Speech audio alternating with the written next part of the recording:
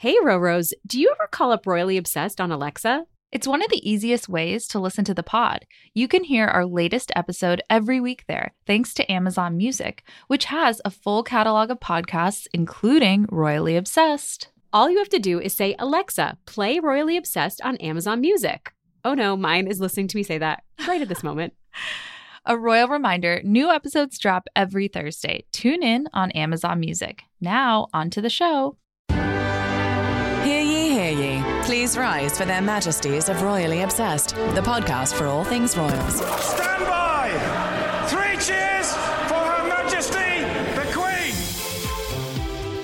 Queen! Welcome back to Royally Obsessed. I'm Roberta. And I'm Rachel. And we're back for another episode. As always, a couple of royal reminders. Follow us on Instagram at Royally Obsessed Podcast. Also, please send us an email at info@gallerypodcasts.com.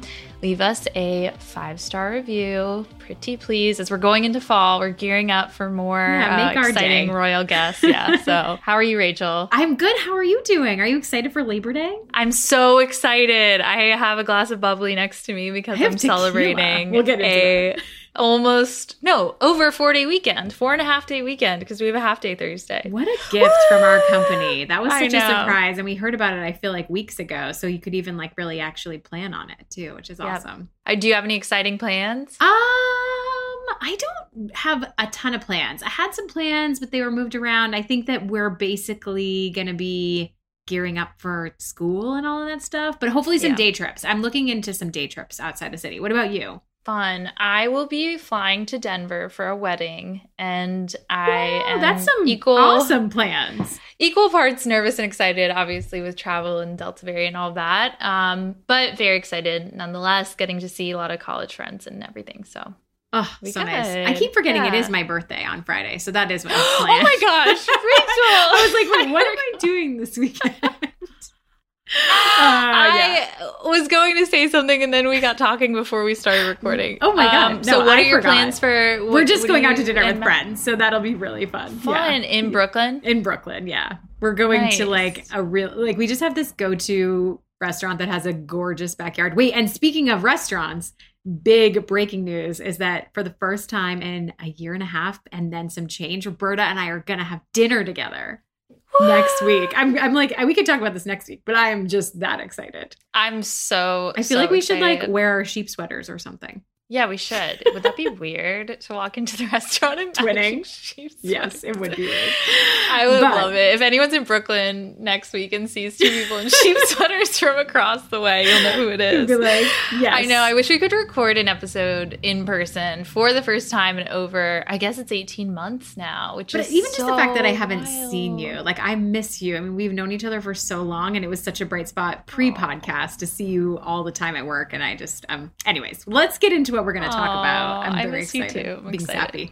sappy. Well, guys, it may be a quiet week for the royals, but not on the Royally Obsessed podcast. Snap. We've got Omid Scobie dropping by to chat about the updated edition of Finding Freedom. What a privilege and pleasure to have him back. Also, the Spencer trailer. Roberta, I can't wait to talk about this with you. I know. We have our first 40 for 40 email, Roro mentorship kickoff. We're really excited about it. And a possible move for the Cambridges. That and so much more coming up. But first, we always leave time for something to sip, especially because we're celebrating so much. We're celebrating getting together next week in person, finally. We're celebrating Labor Day weekend, a long weekend. So cheers. And now it's time for the weekly royal cocktail. I have actually it's not bubbly. Well, it's Prosecco, but it's good. It's celebratory. I poured myself some straight tequila. I was going to try and mix it into a fun cocktail. It's not that much, but it's like Valencia orange, the 21 seeds. I think we drank that. I still have it. It's so fragrant and delicious. Yeah, it's not it doesn't feel as much like a straight shot. It feels delicate. What will you have on your birthday to sip? What is your drink of choice of all time? I mean, I always go for a dry rosé, but I think it's going to be hot still, so I'll stick with the rosé. But I'm such a wine person. What did you have right after having Finn when you hadn't drank? Oh, I cracked a bottle of wine that I bought in Portugal that I had been saving. Yeah, Ooh, I bought it on my honeymoon, so I was and it was a favorite bottle that I drank repeatedly over there, and I was excited. Maybe the restaurant you're going to will have some Tignanello. I should call ahead to celebrate. Oh my gosh, yes. Is it Italian? Where are you going? Just tell me. I am going to an Italian restaurant called Frankie's. I'm going to show Frankie's, up. come by. Oh, so good. Wait, I'm taking us on one more good. tangent. Remember when I first started working at Pure Wow and you did show up on my birthday with Hannah? Like vaguely. Was this our first year working Yeah, I had together? worked at Pure Wow for like 6 weeks and I told you guys the name of the restaurant and you and Hannah dropped in after a press event and crashed my birthday dinner and it was like the best. I felt so welcome and loved. So, end of story. Oh Let's keep going. gosh. We're taking way too much time on this. I apologize. No, it was amazing. All right. Well, for my previous while we're actions. sipping, we have a listener email, a really, really exciting one. I'm already jealous. It says, hello from Vermont. I just wanted to send you both a quick note to let you know I just booked my tickets for the Royal Style in the Making exhibit at Kensington Palace. Wait for it, in October. I couldn't be more excited to experience the magic in person. My boyfriend graciously offered. I didn't even have to beg him. What a guy. I added the what a guy to come with me. If that's not love, I don't know what is. I also just wanted to say I think you both do a fabulous job with your show. You both are fair and honest about all sides of the royal drama that arises. So very cheerful and bring a smile to my face every week. Thanks for all that you do. Aww. Cheers, Dewey. What a lovely note. And I just have so much trip jealousy. I can't believe you're getting to go to the UK. I am so jealous to see the Diana wedding dress in person at Kensington Palace. I guess Dewey would be able to go while she's there to the memorial statue as well, which would be amazing. From a distance. We're both looking forward to seeing that in person one day too. So many royal sites that I can't wait to get back over there and just do. Maybe they could even get in. I guess October, the gardens at Buckingham Palace will be closed, but that was a big thing on our list. Maybe next summer. Can we also just give a shout out to all the Roros listening significant others who put up with our royal obsessions and really, like you were just saying that Rachel right now has 2 lovely Diana illustrations right behind her, and she was saying that her husband Matt is so gracious to let her hang these in her bedroom. It's like, and I also have a Diana picture in our bathroom, but it's cheeky, like she's being funny, and I love it. It's a black and white photo, but it is like real love to permit that, and I don't know. It could be deemed a little Dave much. listens to the podcast every week. Like I have so many royal things around our house. Like it's a part of our personality, our character. Shout out to the people that really understand and just let us do our thing. All right, before we move on, we want to talk about 40 for 40. As we mentioned, that September is actually going to be the month that we really focus on the mail that we received, the email. I guess mail is not the right word.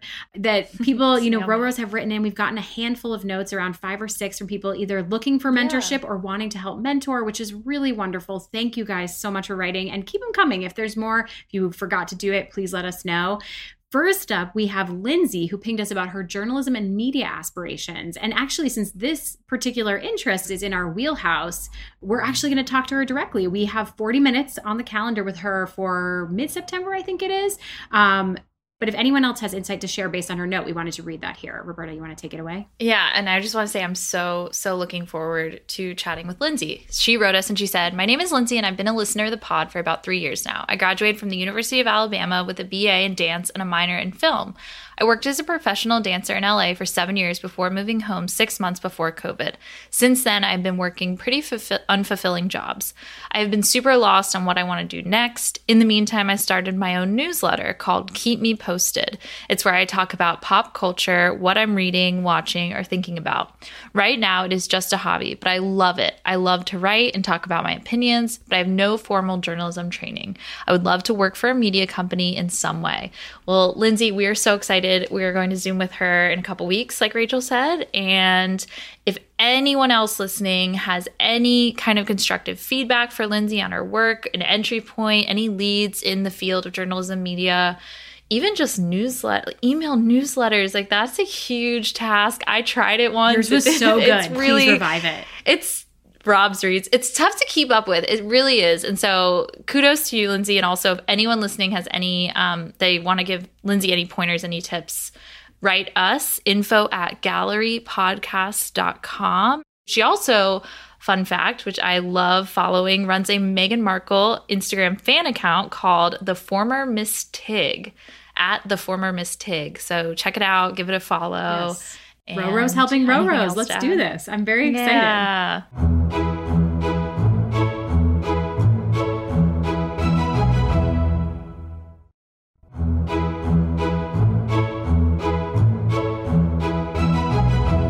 All right, this week in royal history, And now, this week in royal history. a very, very heavy week, of course. It's this day, today, the day we're recording, marks it's been 24 years since the death of Diana, Princess of Wales. She was killed, as we all are familiar, in the Pont de l'Alma tunnel in Paris. It was a couple weeks ago, I texted Roberta because I was actually combing through a high school archive of People magazines that I maintained, like so organized. Every month had a tab and everything. And it happened to be the box that I stumbled across eerily was the 1997.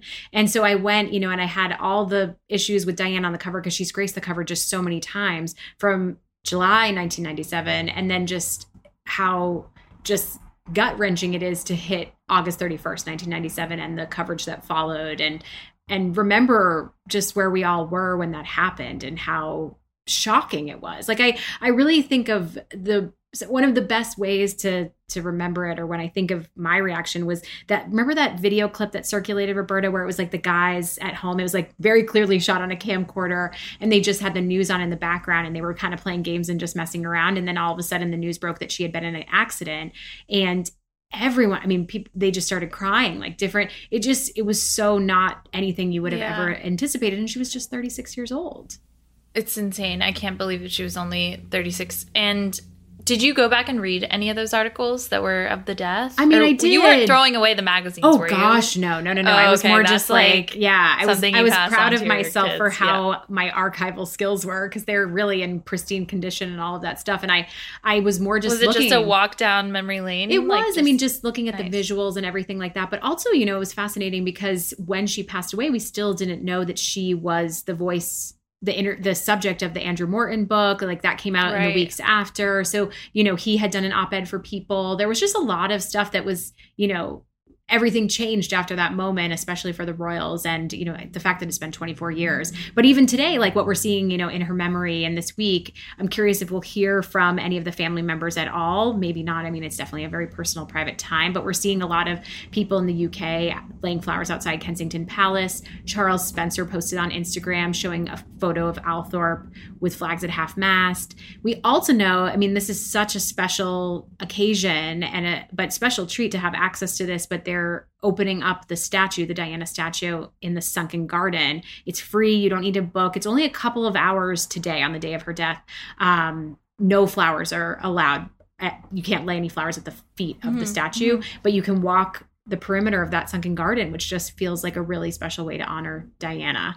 But I don't know if you saw a friend of the pod and previous guest Tessie Ojo was there, and she posted her pictures from today of her walking around and the statue up close, and it gave me chills. I feel like it is so moving to be there in the sunken garden. Yeah, so it's really cool. If you don't follow her, she's the CEO of the Diana Awards, so definitely give her a follow. But they're doing so many great things. Amazing that she got to go. Well, yeah, and I just, I feel like what's interesting just on this, the occasion of her passing, it's just interesting to think about how we're really embarking on a year of tributes to Diana, because next year marks 25 years, which is a very milestone anniversary, but also we're going into, obviously we have the statue, we have the Spencer film coming up, which we're going to talk about, the Diana musical. There's so many documentaries to honor her and more. Do you feel like Diana's more alive than ever, Roberta? Like, she's so of the zeitgeist right now, and she still feels so present in our everyday. So present. I do. It's interesting because you look at all the social media tributes and you look at everything, like her life and legacy, and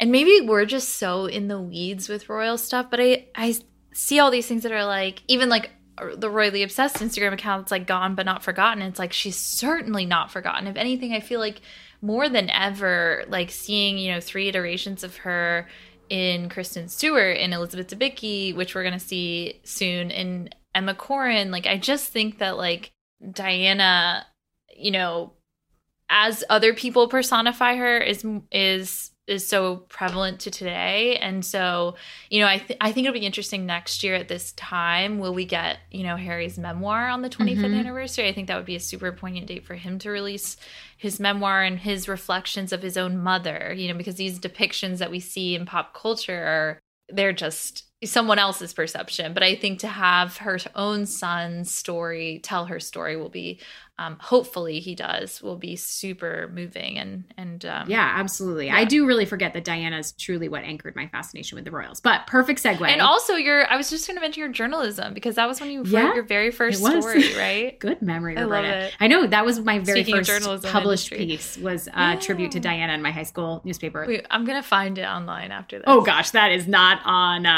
online. There's no digitization. Oh, someone must have scanned it. Okay, all right. Perfect transition on. to Spencer, Yes. though, talking about Diana. Spencer trailer. Well, let's first play a little bit of the trailer first.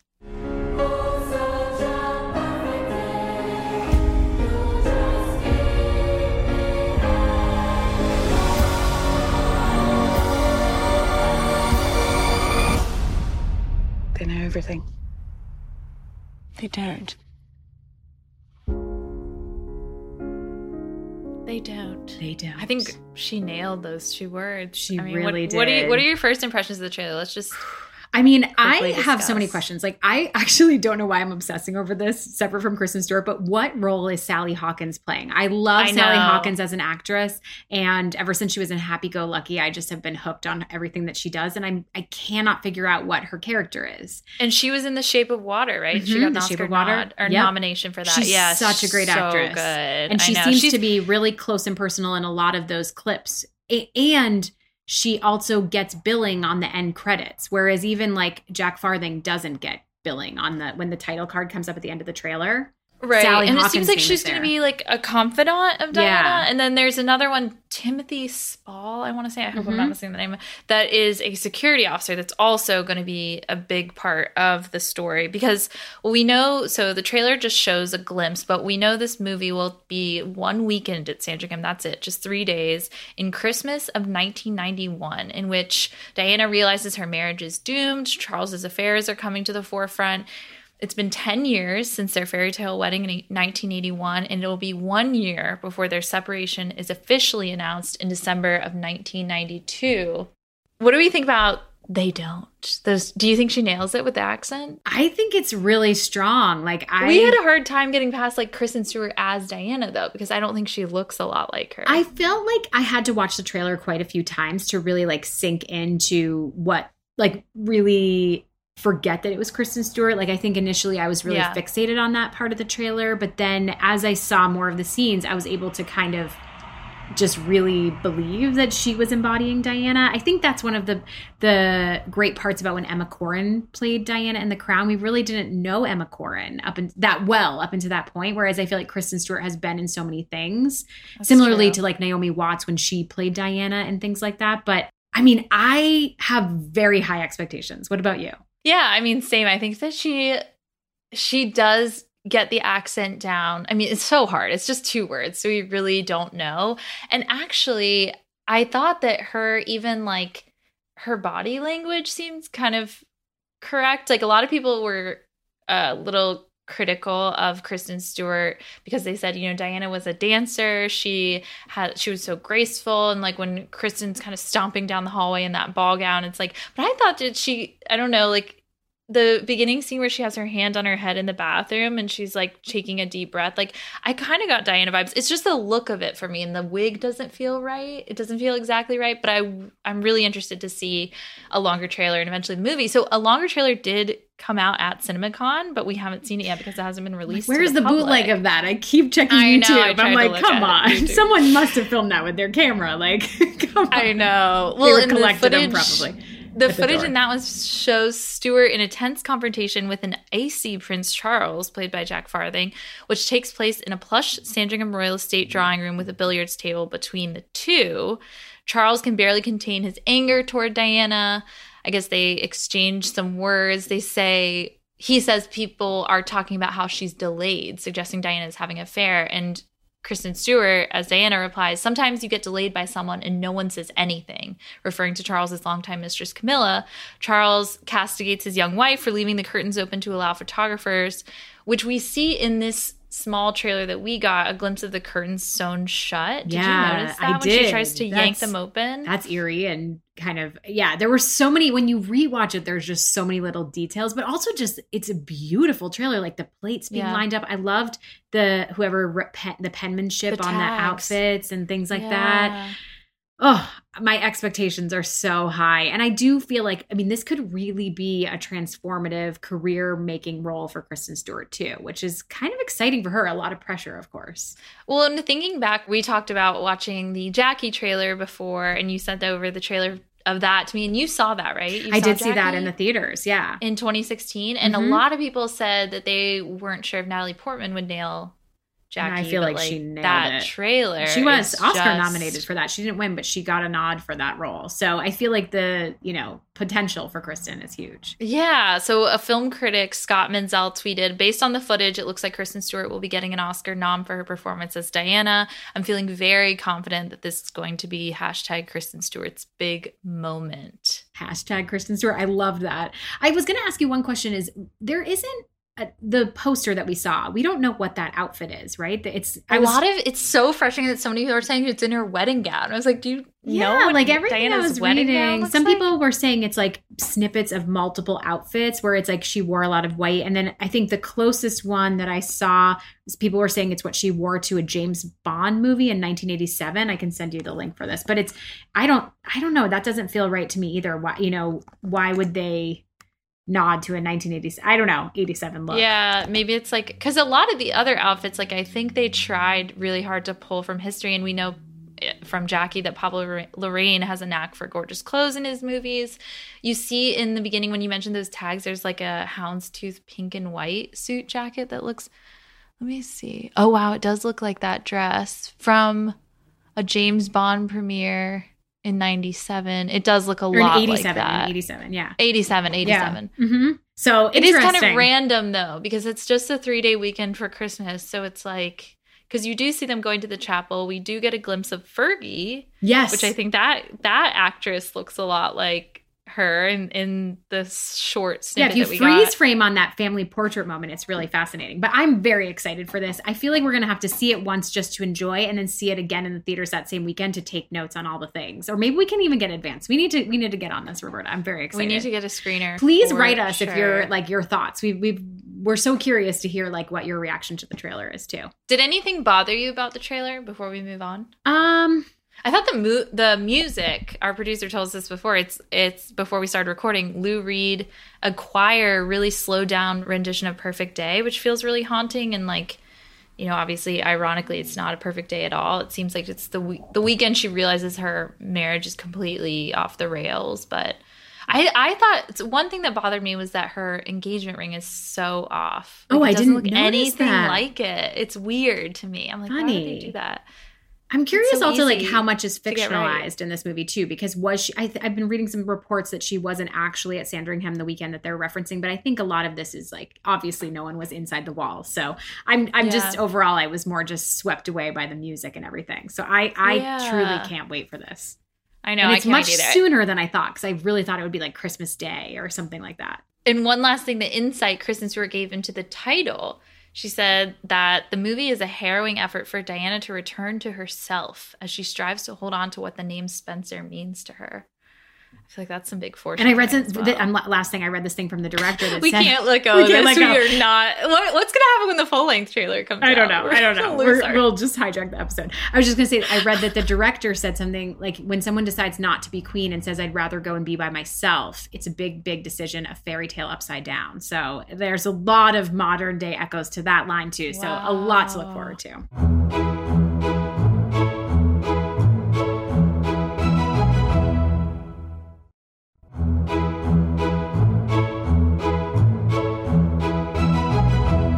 Rose, we are thrilled to welcome Omid Scobie back to the pod on the day of the re-release of Finding Freedom. The day we're recording, actually, is the day that his new edition of Finding Freedom comes out.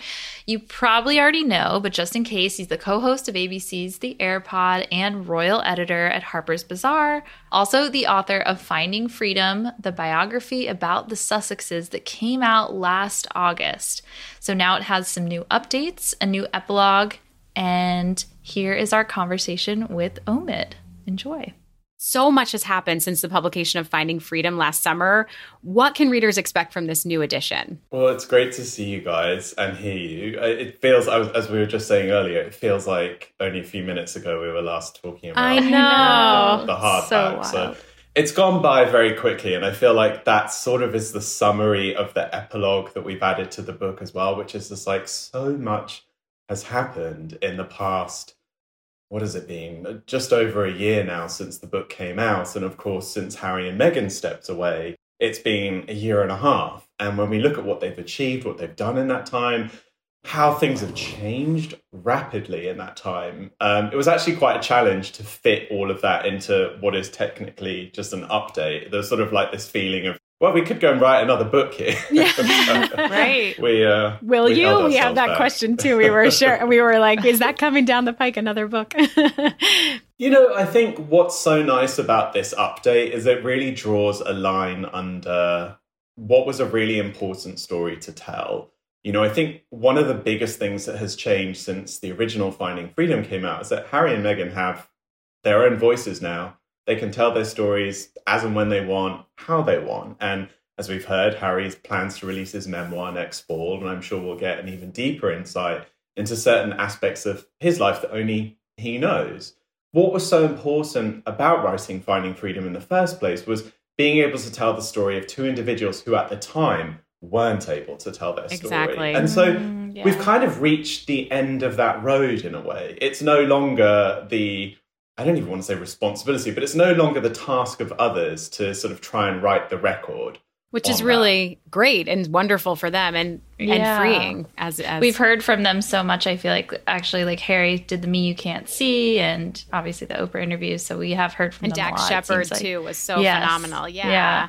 But so what I know you have an addition to the book with a new chapter. What were some of the more surprising things that you added or sort of updates that you shared? Yeah, you know, I think the one thing everyone wants to ask is like, where are things at with family relations at the moment? You know, where we left it, or where we left the couple in the original version of Finding Freedom was, of course, them just arriving in LA. Prince Charles had gone through coronavirus. They had just sort of sorted out a property for themselves. There was so much ahead for them. And of course, the one thing we didn't know could have happened in that time was that COVID would still be around us over a year later. And that has really prevented some of the perhaps more obvious progress that could have happened between the couple and the family. They haven't been able to spend much time here in the UK. So sadly, in a way, very little has changed. And of course, as we've learned, you know, earlier this year through their interview with Oprah Winfrey, there are still sort of many sort of unfinished grievances between them and the family, and vice versa, I would imagine. You know, it was only recently I met up with a source from Kensington Palace, close to the Cambridges, and, you know, they sort of expressed very similar feeling that, you know, there just hasn't been a chance for William and Kate to say some of the things that they've wanted to as well. And so that has held certain aspects of the story back a bit. But what we have seen is the couple, and I know it sounds so cheesy to say this, but they have found their voices, or at least they had their voices, but they're just able to use them in a way that better suits their life, you know, whether it's through the work they're doing with Archewell and the impact that that has, or just this ability to like keep a like ironclad grip on their own narrative. You know, the second something they see in the public domain, whether it's in the media, wherever, that is said about them that doesn't align with what they feel was the actual version of events or what their truth is, they're able to very quickly take hold of that. And I think that that's how we've seen, I would say perhaps in the past year, a more accurate depiction of who the Sussexes are. We've kind of stepped away from the like caricatures that we were getting to know through the British tabloids. And, you know, I would say that Finding Freedom perhaps broke some of that down, but there's nothing more impactful than them actually being able to go out there and do it themselves. You know, we've seen so much of them. And in fact, I would say, and I say this about the royal family too, you know, if there's one silver lining about having to work throughout COVID, is that we've had like this front row seat into all of the work that the Sussexes, members of the royal family are doing. We're literally watching these engagements through our computer screens, and it's no longer sort of through the lens of the one or two reporters that but usually they're in that moment to capture it. So we're sort of being able to sort of build a much more realistic picture of who the couple are. And I would imagine that has helped change some minds about how they feel about the Sussexes, and in other cases perhaps solidified how people have felt about the Sussexes. Yeah, absolutely. In terms of their relationship with Charles and William, I thought it was interesting in an excerpt that we were able to read that there was a source quoted that said there is actually progress. There are efforts on all sides. Can you elaborate on what you believe the status of the relationship to be? Yeah, to be honest, I wish I could give you sort of minute details about that. But, I think one thing that I have really seen change with sources on all sides is that there is a bit of a conscious effort to try and keep things private. Mm-hmm. I think in the past, everyone felt like, well, if we, allow this source to speak, or if, this palace courtier talks on our behalf, we can get the truth out there, and perhaps, people won't think that we've done X, Y, or Z. And actually, I think there's been less of a focus on that, and actually more of a focus on doing things privately. As we know, that was one of the things that really broke so much of this down in the first place, was that nothing was ever contained. And so while I have spoken to sources about those small, and they really are baby steps, we're talking, just those short interactions during Harry's visit to the UK for Prince Philip's funeral, and of course more recently for the Diana unveiling, just being in the same room together, just being able to make eye contact, just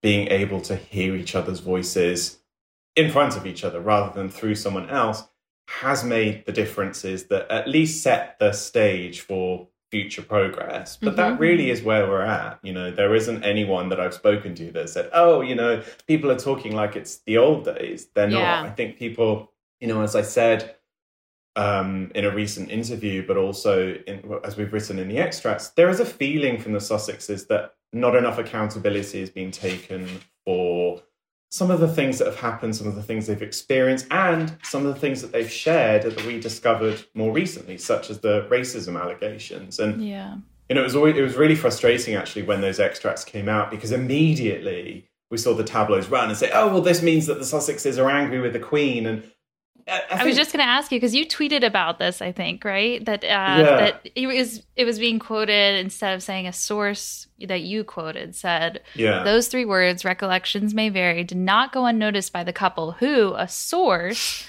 said, were not surprised that full ownership was not taken.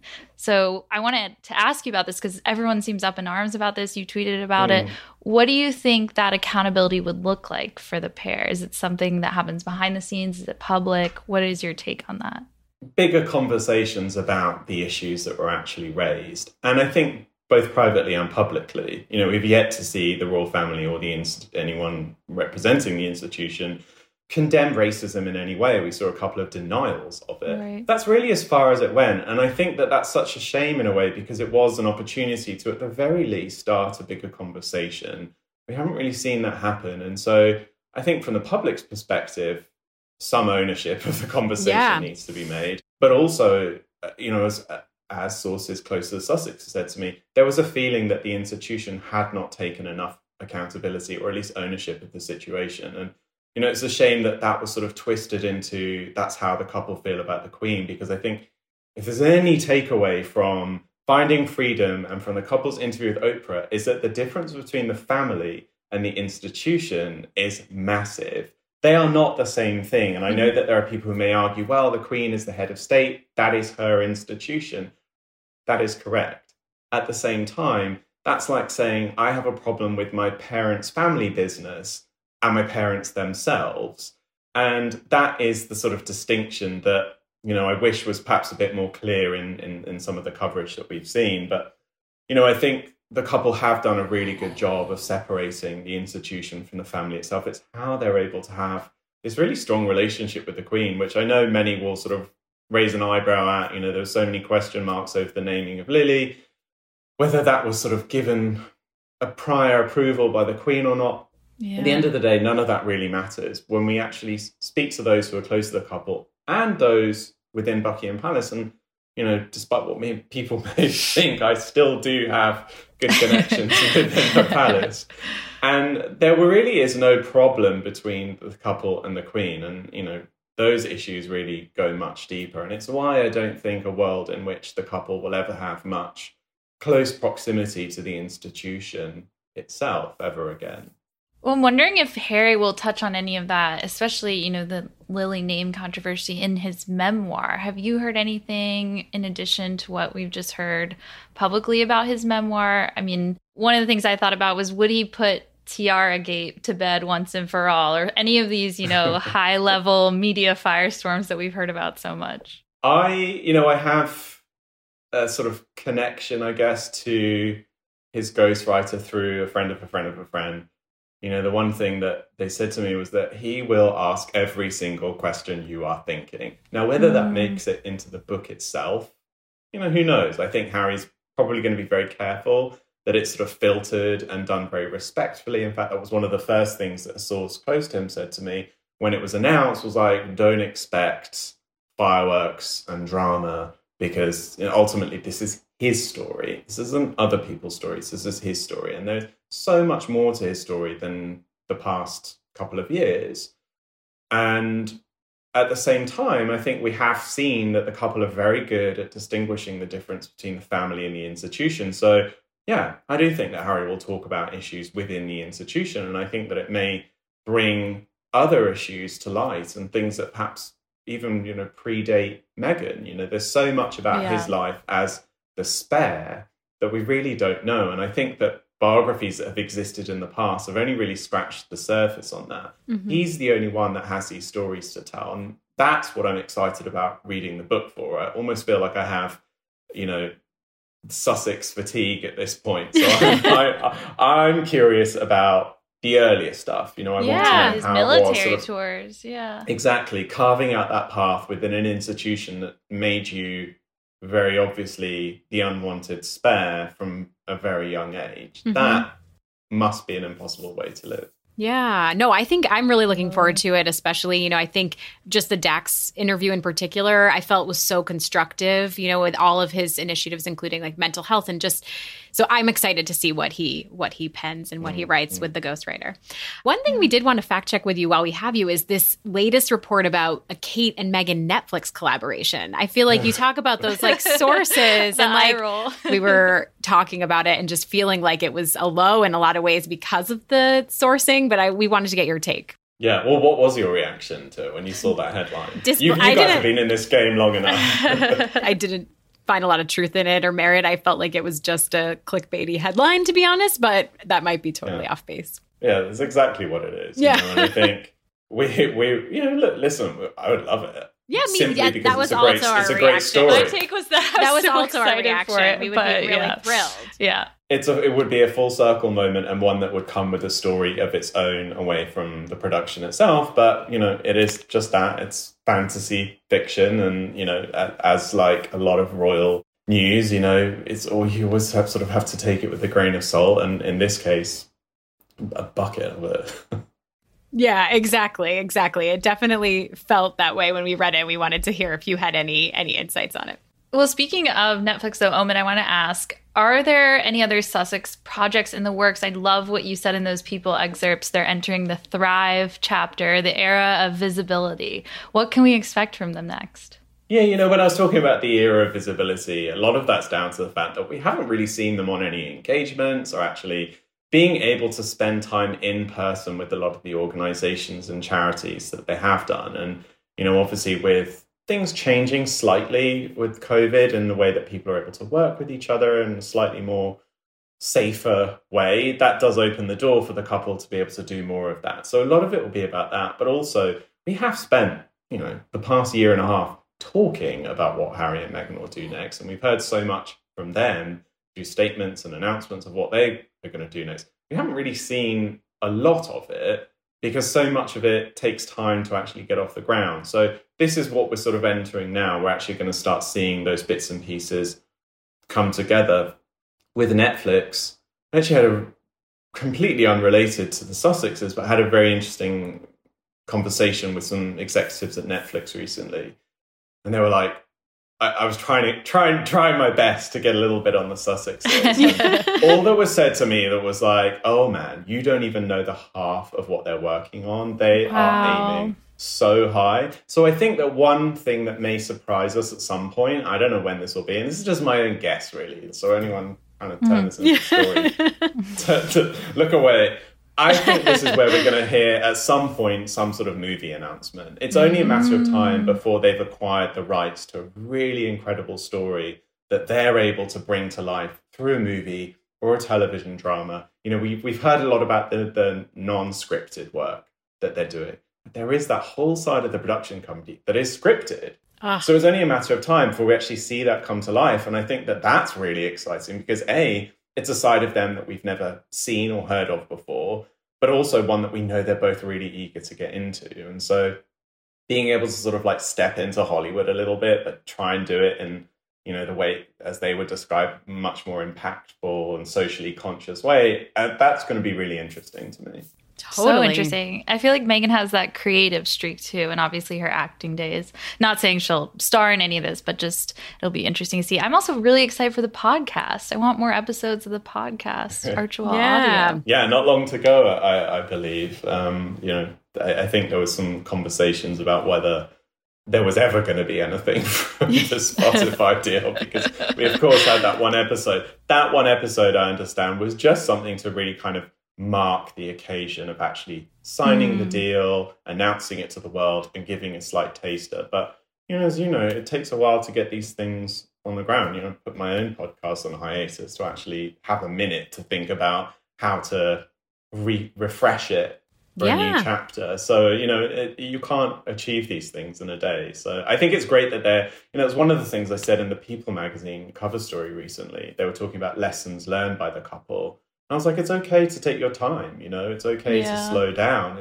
I remember one comment made by Palisade that was working very closely with the couple, and they were like, you know, their work ethic is unbelievable, but boy, do they love to jump from one big thing to the next and hold themselves to that incredibly high standard that when you are in the moment, you're not thinking about how much of your life and energy that you're consuming and giving, but actually it's all consuming. And so I think for them to actually move away, be able to find slightly better work-life balance will only do them good in the long run. So I think it's okay that we haven't seen Spotify just yet. You know?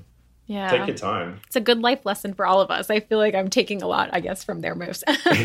One question we did want to ask you, too, is do you think we'll see the Sussexes back in the UK? There were some headlines I read that there was a potential follow-up event to the statue unveiling coming this fall, but, you know, all sort of just rumors. Do you think that we'll see them making a trip over soon, or Lily meeting the Queen, anything like that? Yeah, I don't know where the follow-up event story to the statue unveiling came from. I would imagine that, you know, originally that statue unveiling was going to be accompanied by a big event. They were going to have people from all aspects of Diana's life there. I think it was like 150 people in total. So it's very different to what we actually saw happen. But of course, due to the pandemic, that's just the way things are. And so I'm sure that those plans haven't been shelved for good. But I would also think that anyone involved in organising something like that would find it quite crazy to try and plan it just a month later when nothing on the COVID side of things has actually changed in that time. Yeah. You know, there was a lot of talk about the couple coming back for some element of the Jubilee next year. And I do think that that will still be the case. Will it be the balcony moment? I don't think so. But I do think that the couple will want to acknowledge it in their own way. And by then it's a very safe time to come over. The children are old enough to fly a little bit more comfortably, I'd imagine, with the newborn. Even with Harry's trip to Colorado recently, you know, there were rumors of, is Meghan gone? Has she brought the baby with her? And, you know, at the end of the day, this is a newborn child. So I think they're going to want to do that, especially the long overseas trip when it's a lot more comfortable. So my money is on the Jubilee. I know that the Queen would love to have them over for an aspect of it. So I would imagine that conversation, if it isn't already happening, will be happening very soon. Yeah, definitely. Final question, Omid. I know you're just ramping up for your press for this epilogue, but is there anything else in the works from you? Anything coming up? Another book? We keep pushing you on that. Yeah, there isn't another Sussex-related book. Ooh, choosing the words very carefully. We like it. I love it. My time sort of, I guess, following Harry and Meghan's story, I think had a lifespan to it. You know, as I said earlier, I think that there was a period where they had no voices, and it was very interesting to be able to have access to people that were willing to speak for them, well, not for them, but sort of in their defense, or to be able to at least shed some light on certain aspects of the story. But, you know, I think that things are starting to change. You know, we see the couple completely in control of their own narrative. That said, the world in which they come from has many other narratives that, you know, we don't know much about. And so, you know, my time is not quite done. The royal book. We're so excited. We cannot wait. Please You'll have to keep us updated. Yeah. But honestly, Absolutely. Thank you so much for taking the time to join, you know, and congrats on the updated release of the book. We're really, we will definitely be getting a copy. And we will encourage all of our listeners to do the same. Yep. Thank you so much. Yeah. Thanks it's, so much. I can't believe it's been over a year. So it's nice to actually see the end of that. Yeah. Absolutely. Cool. Thank you. All right. Thanks, guys. It is so great to hear from Omid. It was really, really amazing to have him back on the pod, and a great way to kind of segue into the fall and Labor Day weekend and all that stuff. What did you think, Roberta? Totally. And a year after Finding Freedom, just to get some updates from him is awesome.